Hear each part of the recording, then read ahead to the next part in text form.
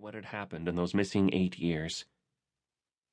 He'd been there for his daughter, getting her through those years, and beyond, to something now remarkably healthy, happy, and if not whole, at least wise and wonderful, and able to deal with the past in a sane way when others brought it up.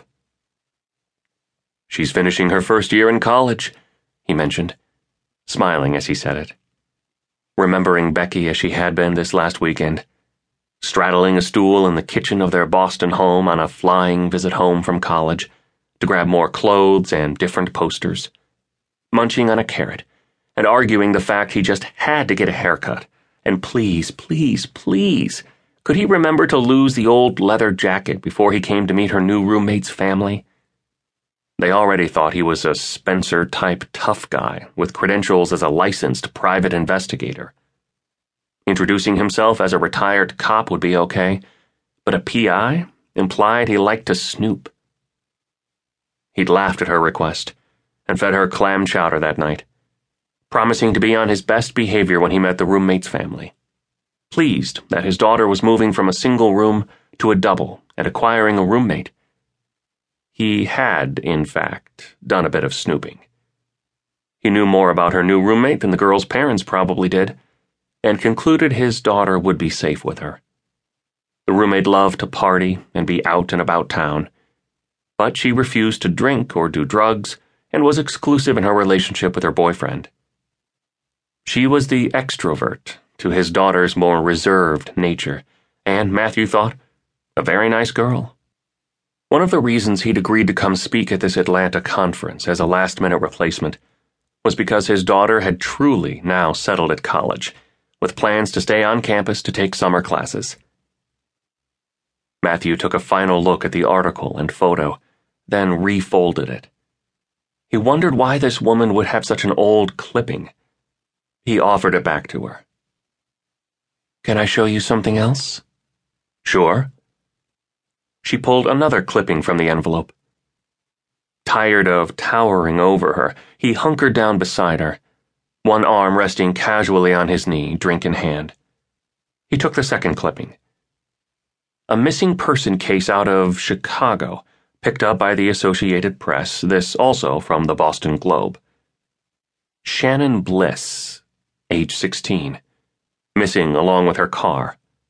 She had not arrived home after visiting friends over the 3-day Memorial Day weekend. A reward of $25,000 was offered for information. The photo looked like it had come from a high school yearbook. A pretty girl, he thought. He looked at the date on the clipping. This had happened 11 years ago. He studied the woman who had offered it. He could see a good resemblance. He didn't work many missing person cases anymore. Becky had asked him to give those up for a few years, to consider going back to being a cop working robberies or teaching at the police academy, and let his company, Dane Investigations, be run by his staff, at least the day-to-day. A missing sister could explain why this woman had sought him out, and he did know some people in Chicago who might be able to help her. A few of them were at this conference, and he could make some calls and introductions on her behalf.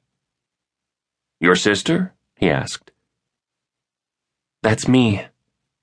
Silence lingered after her quiet words.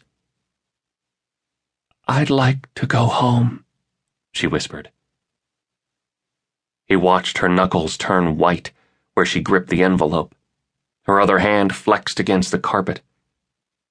Her eyes averted from his to stare down the empty hall. A stillness settled into his muscles. "Did you run away?" She was quiet for so long he wasn't sure she would answer. "No." More a breath than a word, but he heard it. He felt his heart begin to crack on her behalf. The nuances mattered now, seeing them, hearing them, and he didn't have history with this woman to fall back on to help him understand her. "What name do you go by now?" "Shannon White." "Have you spoken with the police?" She shook her head swiftly. He didn't let himself show a reaction to that news, just absorbed it.